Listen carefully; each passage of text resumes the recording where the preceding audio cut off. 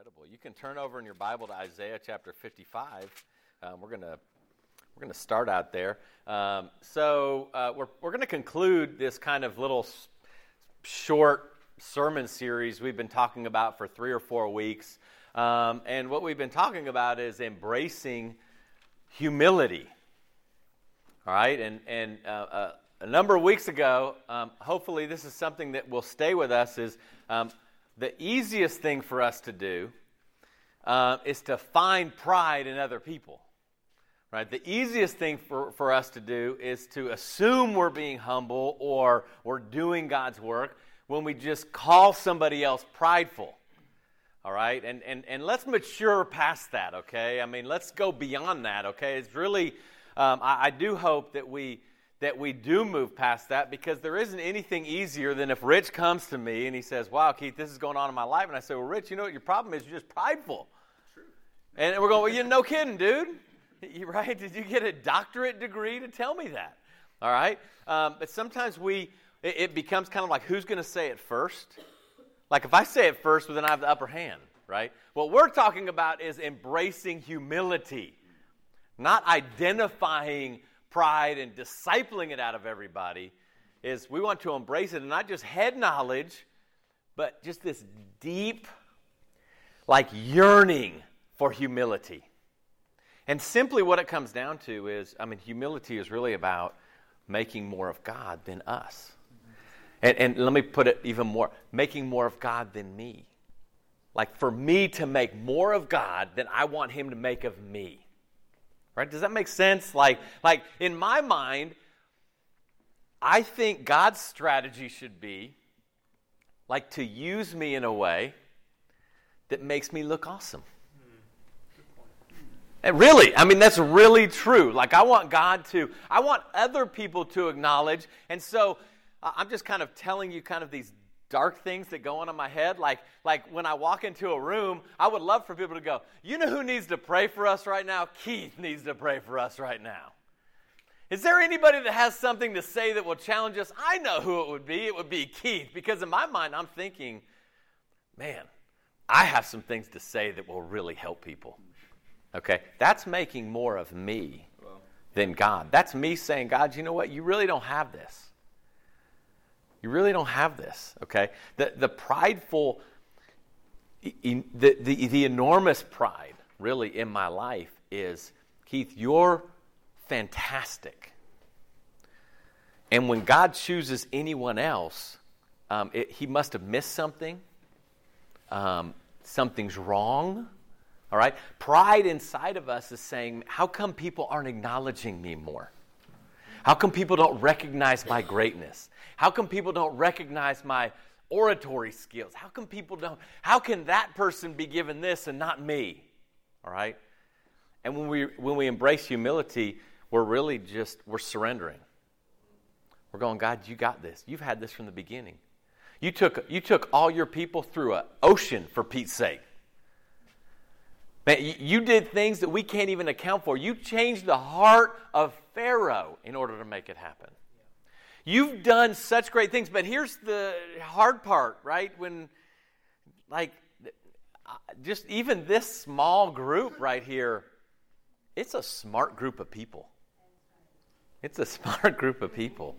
Yeah, right. It really, and the problem with that is isn't it really easy to think, man, I know so much about, you put the subject in. I know so much about the Bible. I know so much about this, engineering. I know so much about selling homes and figuring out valuation. I know so much about, agricultural business and all of the things I'm doing with my drones and all of that kind of stuff. I'm just picking on these guys right here, okay? But there is that idea where we go, I am so proud of all I know. And it's really easy that we put ourselves in a situation where we begin looking down on people, right? Like, that literally happens in conversation, right? It's almost like I pity, man, Alex, I'm really sorry you don't know everything I know. Man, gosh, I wish I could talk to you about the things I know, but it's way over your head. You know, and that's totally overblown. But to a certain degree, listen, that happens in our conversations at times. All right? And we forget that, you want to know what? Whatever it is that you know, God invented it. Whatever it is, the person you think is awesome, who knew it, right? God invented that person, right? Whoever you think it is, God invented the brain that thought it. He invented the idea. He invented the concept. So whenever we feel like, you know what, man, I am so awesome because I know so much more. And it might not even be about a subject. It just may be about common sense. Like, man, if people knew common sense like I know common sense. Because they're idiots. Listen, here's the truth of the matter is we are nothing compared to God. God deserves every ounce of our surrender. That's what humility is about, of going, man, let me be less enamored about me and more enamored about God. Let me be less controlling of my circumstances, and let me let God work. Because you know what? Up until this point, his plans worked out pretty good. Okay? And so much of this, we talked a couple weeks ago about he is greater than me. All right? Individually, and not just like up here, because isn't it easy for everyone to say? Oh, yeah, he's greater than me. But practically, like in every ounce of my life, in every relationship, of knowing God is greater in everything. He's the greatest at whatever there is. And I'm less, much less. Okay? What I want to talk about this way is his ways are greater than our ways. Like, it's very easy to go, yeah, he's greater than me. But, man, I can navigate my life. Because the way he tells me to live life, what does he know? Like, no, my ways are better than his ways. My ways are superior. We live in a time today where what we do is better than what he had in store for us. Okay? Here in Isaiah 55, I really like this little snippet here.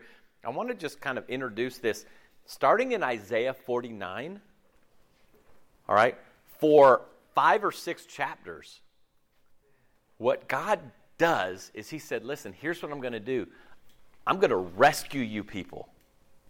And I'm going to send my servant, Jesus, to do it. I'm going to send him to you. And it describes Jesus through these, not only who he is, but what he'll do and how he'll do it. All right, for 4 or 5 chapters. And it's really interesting because a lot of times we just go, no, I know Isaiah 53, like that's all about Jesus. No. 49, 50, 51, 52, 53, 54 is all about God saying this. And then in chapter 55, he says this in verse 8.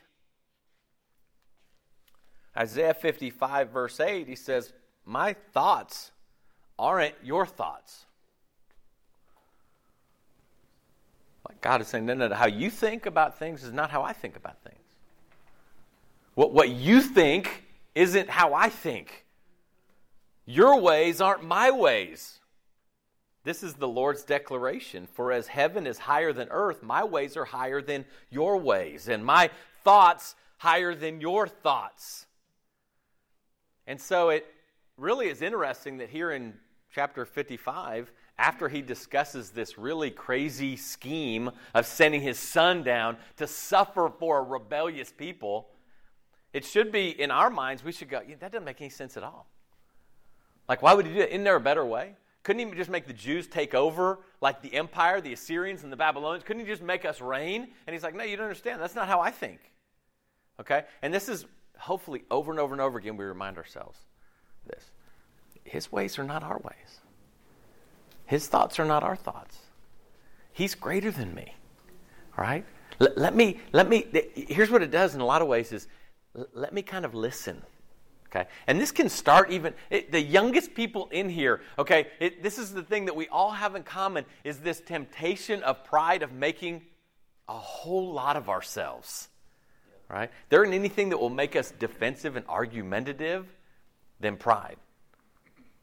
Okay? And so that's what the beauty, let's embrace this humility and understand here. Okay, what's a New Testament kind of parallel to Isaiah 55? All right? It's over here in Luke. You don't have to turn there in Luke 5. It's probably fairly, common. Luke 5, verse 5, remember Peter's in the boat and he's been fishing all night. Jesus said, well, dude, go and throw the nets over. Like fish the way fishermen shouldn't fish. Like I'm going to tell you to go and dump your nets in a place where people don't catch a lot of fish that way. All right? And do you remember what Peter said? Do you remember what he said to Jesus? He's like, I'm tired. I've been up all night. I mean, we can relate to that, right? I mean, you're tired at times. Man, we're in the summer right now, but like when the semester's going on and your kids are in school and all that kind of stuff, you're like, dude, I'm just tired. I'm tired. All right? And Peter's like, Jesus, I'm tired. We haven't caught anything. And do you remember what Peter said? Hey, listen, because you say so. That's all I need to know, because you say so. All right? I mean, he's not going, yeah, whatever. You're not even a fisherman. Like, if you only knew, and I'm so tired right now. He's like, no, because you say so. And you're greater than me. And you know more than me. And your ways are better than my ways. And if you told me to cast my net up on the shore to catch fish, I would go, well, anybody else I'd laugh at, but you, I'd go, there's probably fish up there. Because you say so. That is such a humble position of going, Peter may have I actually know more Jesus than you about fishing. And you know what Jesus could have said is, dude, I invented fish. I invented water. I invented gills. I invented those things, dude. Do you think I can't fish? Right? I invented fishing. Right? And so it's that idea. I love those parallels of Isaiah 55 and then over in the New Testament, Luke 5, verse 5, okay? Now, here are the things that just kind of are helping me with this, okay? Because I'm telling you, it's like an everyday of a retraining, because I find that my natural first instinct is about me. All right? And not me in a selfish sense necessarily, but me in a I need to look great sense. I can't be wrong sense, okay? In every way. And you may be going, gosh, dude, what's wrong with you, man? I mean, you're preaching and you're like this. And I'm going, man, if you haven't like dug into your character, I'll bet you it's very similar to this, right? Unless you've kind of got to that place and you're like, I'm totally humble. Dude, correct me however you want, and man, I'm okay with being wrong, and dude, I'm totally fine with just making more of other people even. I'm totally fine with all that. I'm totally fine with not criticizing. I'm totally fine with not expecting to. I'm just humble. All right? I hope that if you're there, amen. Okay? I don't know, man. I've really met maybe less than 5 people in my life that are really humble. All right? And that doesn't mean that we're not, I mean like mature, in a mature sense. Okay? I don't mean that it's like it's okay to be praised. It's not. But we've got to be moving in that direction of not just, hey, I hope I become humble, but embracing humility, right? Here's what helps me, okay? Over here in Psalm 25, just turn to your left in your Bible to Psalm chapter 25. So what's helpful when I think about his ways being greater than my way? And I'm just saying, this is like a daily, like I have to literally write it in my journal to remind myself. Dude, Keith, you got to start out the day knowing that his way, whatever happens today, his way is greater than your way. What he has in store is greater. He's smarter than you. Okay? I've got to remember that, okay? And in Psalm 25, verse 4, it says, make your ways known to me, Lord. Teach me your paths. Guide me in your truth and teach me. For you are the God of my salvation. I wait for you all day long. Okay? Here, this is helpful to me. Okay? Because this changes the way I read every single verse in the Bible. Okay? When it's about me, when it's Keith making something about Keith, do you know how I approach my quiet times? Is I approach the Bible in a way that is, how can you make my life easier, better? Like I want to read my Bible to find out, God, how you're going to make life happy for me today. Like how are you going to give me everything I want today? That's the filter that I read the Bible through oftentimes. Is I read it and I'm like, okay, what can I do today that then God's going to give me good things. Instead of when his way is greater than my way, the way I read the Bible then is this way. Before I open it up is whatever I read today, teach me to do your will. Teach me to love you. Teach me that your way is greater than my way. What do you want me to do today that I don't want to do today? Like direct me and guide me. Do you see the difference there? One is very much like, how can I get something from God? And one is, God, you tell me where you want me to go. What do you want me to say? All right? And he may ask us to do things that we are scared to do. I mean, it's just scary. You may read in your Bible and he's going, listen, you want to know what? You need to go confess your sin to your brother. Going, oh, no. See, that's not what I want to hear. I want to hear good things, God, that you're going to give me. Right? This is helpful right here as we approach the Bible as a learner, not as a life manager. And isn't that easy to do? Like, I just want to study my Bible in order to manage life, and so it's easier. And God, if you could just make everything in my marriage easy and everything, and I just want my kids to like magically get the gospel, right? And I want all my friends to be perfectly humble. And if I do something wrong, let them have grace on me. And then, God, do you know how much I will love you when you do that? See the difference? Instead of managing my life, we approach it this way in Psalm 25. God, just make your ways known to me. I mean, you want to talk about a prayer. Have you ever struggled with thinking, God, are you answering my prayers? Do you think he'll answer this one? Just make your ways known to me. That's all I want today. Whatever that is, okay? Turn over to Galatians chapter 5. So in Galatians chapter 5, I mean, you have Paul right here writing to, see, the Galatian church was a group of churches. It was a region of churches, okay? And it was a group of churches that wanted so desperately to just have just a humanistic view of Christianity. They so much wanted, like if they just obeyed the law, God would be happy. If they just did certain things, God would love them. If they just, man, if they had the power to make God happy and to do things. And the book of Galatians was written to say, no, dude, you're missing it. Does that story sound familiar of church? Right? Oh, we can do something that will make God love us. And man, when things aren't right, God doesn't love us. He's disciplining us at that point because, right, that's what God loves to do. Just like parents, right? You love disciplining your children.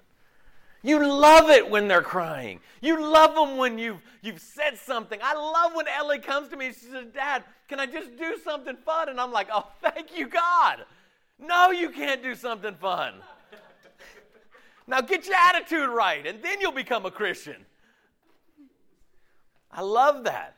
Brent doesn't do this as well, so Caitlin comes to me too. She's like, listen, can I have good things? And I said, no, you can't have good things, because I love saying no to children and quenching their spirit. But I'm telling you, this is the way we view God sometimes. It's like, when he really does his work, when he is just like hammering you down. And I'm going, what family does that has good kids? Does your dad do that? He does that. He doesn't give you guys good things, does he? He does? Oh, man. Did he pay you to say that? Oh, boy. But, yeah, I mean, so it's that idea of,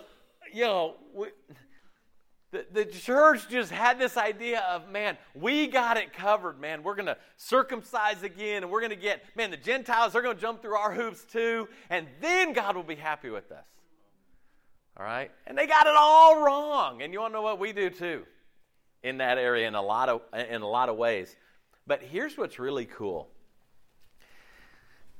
If we could just hit the erase button in our head and go, if I could erase everything I've ever learned, you may go, this is like the worst practical advice you could give a Christian. But I'm saying, what if we could erase everything we've ever known about Christianity and we just read the Bible like it was brand new.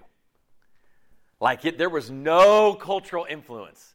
There was no, but this is what my group does. There was none of that. It was just looking at this. You know what would happen? We could begin to read in a way that going, okay, God, whatever I read, your way is the best way. All right? Because the entirety of what we read in the Old Testament and the Gospels is introducing us to God that we would have to go, oh my goodness, you're incredible. This is amazing. Now, whatever you tell me, your way is better. Like whatever I hear, your way is better. All right?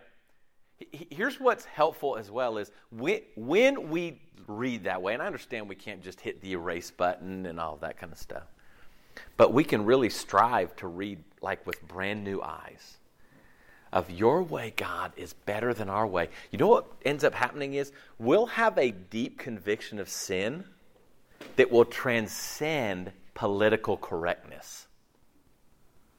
All right. Right now, most evangelical Christians' view of sin is kind of like a sword. Like, let me hack away at all the people that are doing something I don't like them doing in the name of Jesus.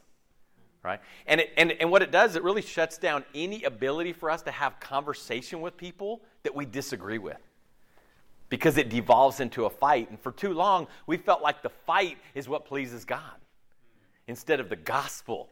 And realizing that, you know what, man, when God said something was sin, he was saying it because he was telling it to people that he was going to say, but I love you guys. And this is going to wreck the relationship between us.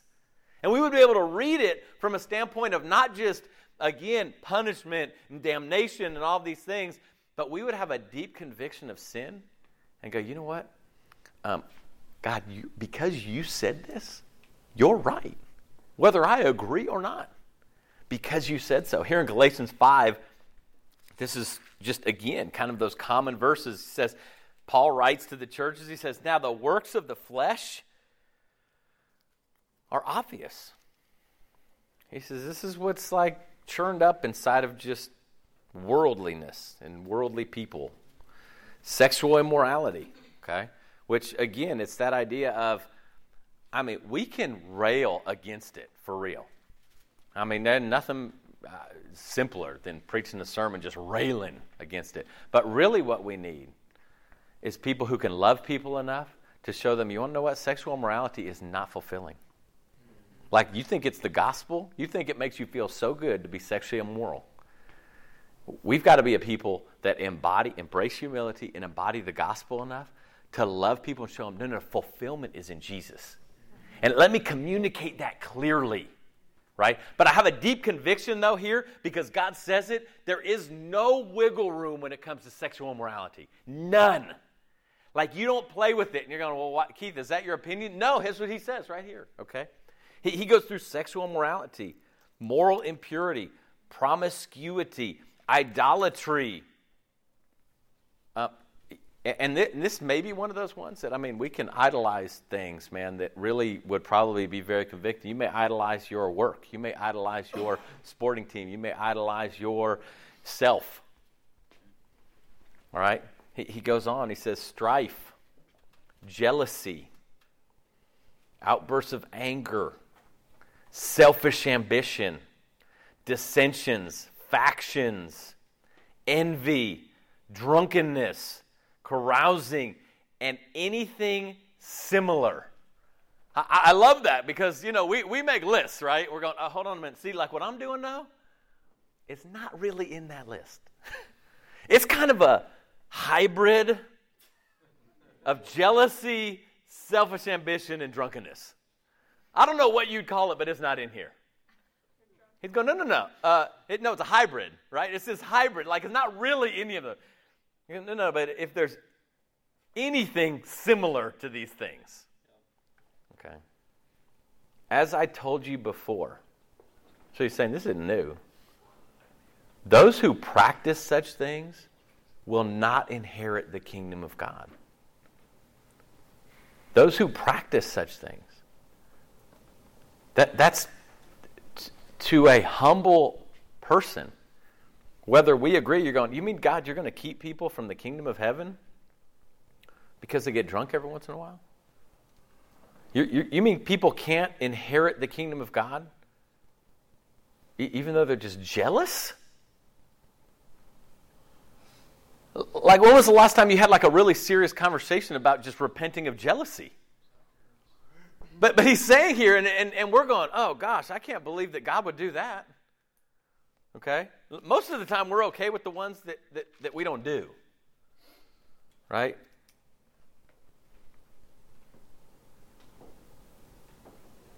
Outbursts of anger, hatred. You know, I often wonder, this is what always is amazing to me. I wonder if when brothers and sisters scatter to other places, what they would hear that other brothers and sisters have said about their own brothers and sisters. Okay? Like that's so key, because sometimes it's easy to go, oh, no, we're all in the same group together. We're like, yeah, man, I love the Clemson Foothills Church. And I get a unique perspective as leading the church, because people are more than happy to go, oh, man, well, so-and-so, they said, you're a bunch of scoundrels. That's fascinating. That's absolutely fascinating to me, because the truth of the matter is I'm like, okay, what part of the Bible do you get away with that in? I mean, he says, they'll know you're my disciples by your love for one another. You know? Or, man, I had a brother recently come up to me and he says, oh, man, you know what? I got a buddy down in so-and-so, and, man, he tells me about so-and-so leading the church over here and what his problem is. I'm going, wow, that's fascinating. I don't know what Bible you're living with. I don't know what you're following at that point. I have no clue. I'm like, I have no comment, because you're following something I have no idea of what you're trying to follow. All right? But he says here, and we go, man, Keith, that's harsh if you think that he's going to keep somebody from the kingdom of God for that. Dude, because you say so. It doesn't matter what I think, because you say so. And it's that idea of, it's just, that's God's plan. That's his rules. That's what he says. And we get a deep conviction when we're humble and we understand his way is greater than our way. We become very, we're able to go, you know what, man, I can have a deep conviction of sin regardless of what the opinion of the day is. Regardless of just because it's cool to now be critical. You know, I can go, no, I don't care how cool it is. I don't care how many churches adopt that. I don't care how many people say it. Man, God says I can't. I'm not saved by my churches. Okay? And so it's that idea of, this does help us develop a deep conviction for sin. Sometimes we don't think of humility doing that. Humility allows that to happen, okay? And finally, you know, Jesus said he came to serve, not to be served. Okay? That's amazing to me. Can you imagine? He said, listen, I came to serve people. He washed his disciples' feet. Like he modeled this life of humility to the Father, but also humility. Could you imagine? He could win he would destroy every argument he could be in. I mean, could you imagine? I mean, he kind of played around with the Pharisees a little bit. But what if when the Pharisees came to him, he could have turned them into a frog or something? I mean, he could have just been boom. And there's like a humility of going, maybe they'll get this. I'm not going to crush them. Okay? Is he modeled this humility? And this is the thing. When I think of his way being greater than my way, when it comes to being a disciple and following Jesus, service is greater than strategy. Service is greater than strategy. We have so many strategic talks, like, you know what would be great? If so-and-so was here, and then that person went over there, and then their cousin who's awesome, and he talks about model cars a lot, and he comes over in this group, and man, you realize how fired up people would be if that group happened. And I'm like, wow, that's a lot of strategy. Like, it's all dependent on, but that person and this person, and Patrick loves blue and purple shirts, and Jacob loves white shirts, and then there's the purple shirt. If they got together, wow. Do you know how awesome that would be? We've all had conversations like this in the spiritual realm of going, man, Ryan's awesome, man. You know Ryan and Jody, the way he knows the Bible, and then Erin, the way she understands the big, man, if they got together, do you know how awesome that family group would be? They could sing. They would have awesome apologetics. Jody would be like cranking the Bible teaching. Wow, why hasn't God figured that out yet? And that can honestly encompass our life to where we're such like church managers that we forget that, oh, what if everywhere I went, I just was a servant? And God, you figure everything else out. Like everywhere we went, we prayed. Prayer is greater than strategy. Service is greater than strategy. Love is greater than strategy. All of these things. You know what Jesus never taught once? Was this idea of like this humongo, like, okay, everybody come together and let's have this. Okay, you go here and you go here. Literally, even when he told them to go somewhere, he said, hey, just go to that town. Well, what should we do? Don't take anything. I'll make it harder for you. That's not a good strategy. All right, go find the person of peace. How? Don't you have a strategy? Yeah, find them. I'm like, okay, Jesus, did you miss the day they taught ministry in ministry school? Come on, dude. Like, help us out a little bit. No, because here's what he knew. Service is greater than strategy. Proclaiming the gospel is greater than strategy. Loving grace is greater than strategy. Right? It's this idea of going, okay, and you know what I can do in every single situation? I can go and be warm and welcoming, loving. I can extend grace. Right? I can go and become a servant, make them more than me. Let me consider you more important than myself. I can do that in every situation, and I would hazard a guess that it would revolutionize everything. And it'd make us a lot happier. Strategy doesn't make us happy. No one agrees with strategy. You just don't. You get maybe 5 people that are like, that's the greatest idea in the world. And then 5 other people going, what knucklehead came up with that strategy? All right? But this is the thing about it is everything that Paul wrote to the Philippian church about Jesus coming as a servant and about how he obeyed and surrendered and submitted, and that was his strategy. If we were to go and say, I'm surrendering in every situation. I want to know his ways in every situation. I want to know what words he would use in every situation. I want to know when I really need to be firm and when I need to be like, just, dude, come here and give me a hug. All right, there are times for both. You can't do it all the time both ways. But it's this idea of, that's the strategy of being a servant and the strategy of let me communicate your gospel and love in every single situation. But God, some of you guys work in places where you're going, the people I work with, man, how are they going to come all the way to Clemson? I don't understand. How can we like do something like that? I'm going, dude, listen, wherever I am, I don't care if I am like hanging out. Baxter's last service with us today, right? Because he's moving up to North Carolina or Greer or something like that, which we're super sad about, but we're happy that you have a job. But you go, hold on a minute. But God, I need a strategy to get the people at my work to find you. Okay, proclaim the gospel, love, and serve. But they're not going to drive to Clemson. Dude, people became disciples without like the church 10 feet in front of their house. Of going, God, your way is way better, dude. And if you plop me in this job right here, like sometimes we think that. If I lived closer to the church, I would make more disciples. I don't know anyone that's true. I mean, unless it's like next door and you're like, oh, hey, we're right here. And you got like the Lazytons going, because it's like all they have to do is walk there. But the strategy in our mind oftentimes makes us less zealous. Because we go, oh, I don't have to do this now.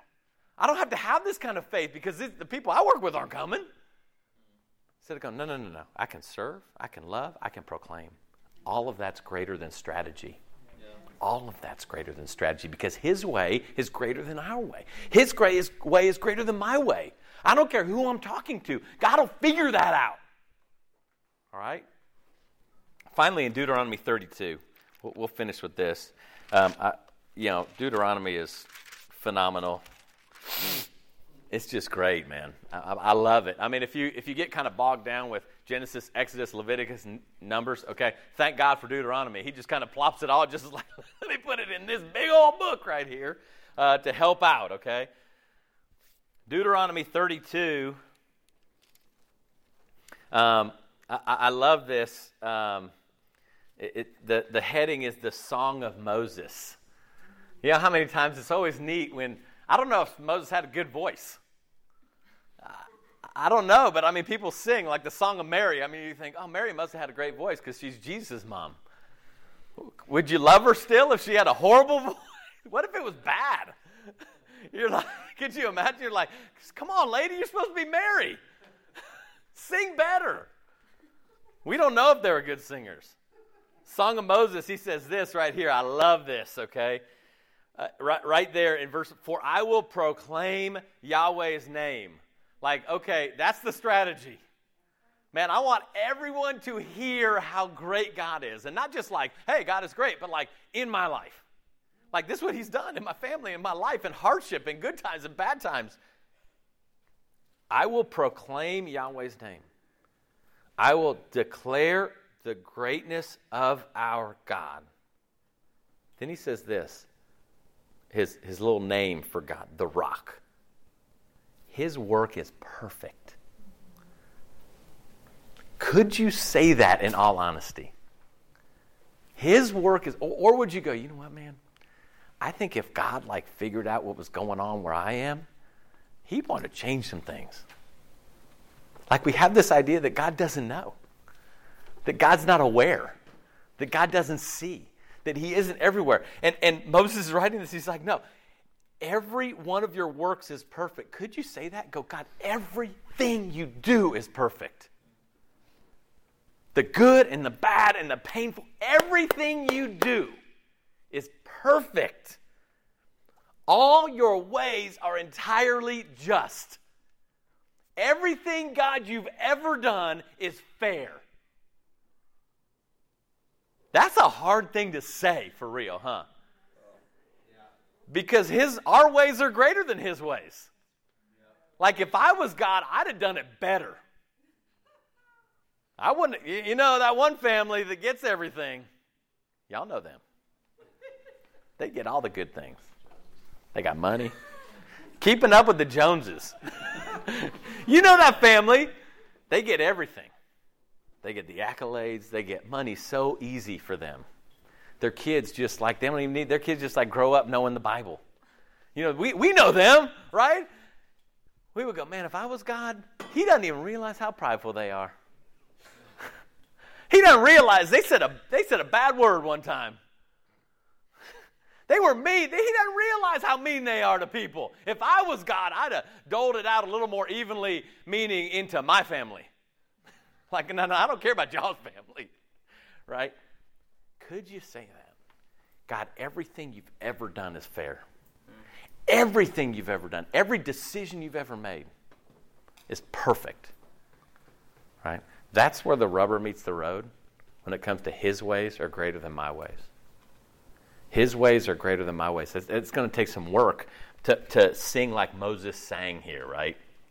Your ways are perfect. He says, you're a faithful God without prejudice. He is righteous and true. All right, think about that. And hopefully it kind of unearths, maybe it's just a little part of our character. Maybe it's a big part that is going, no way, man. My way is better than God's way. And I'm not satisfied when things don't go my way. I'm not satisfied.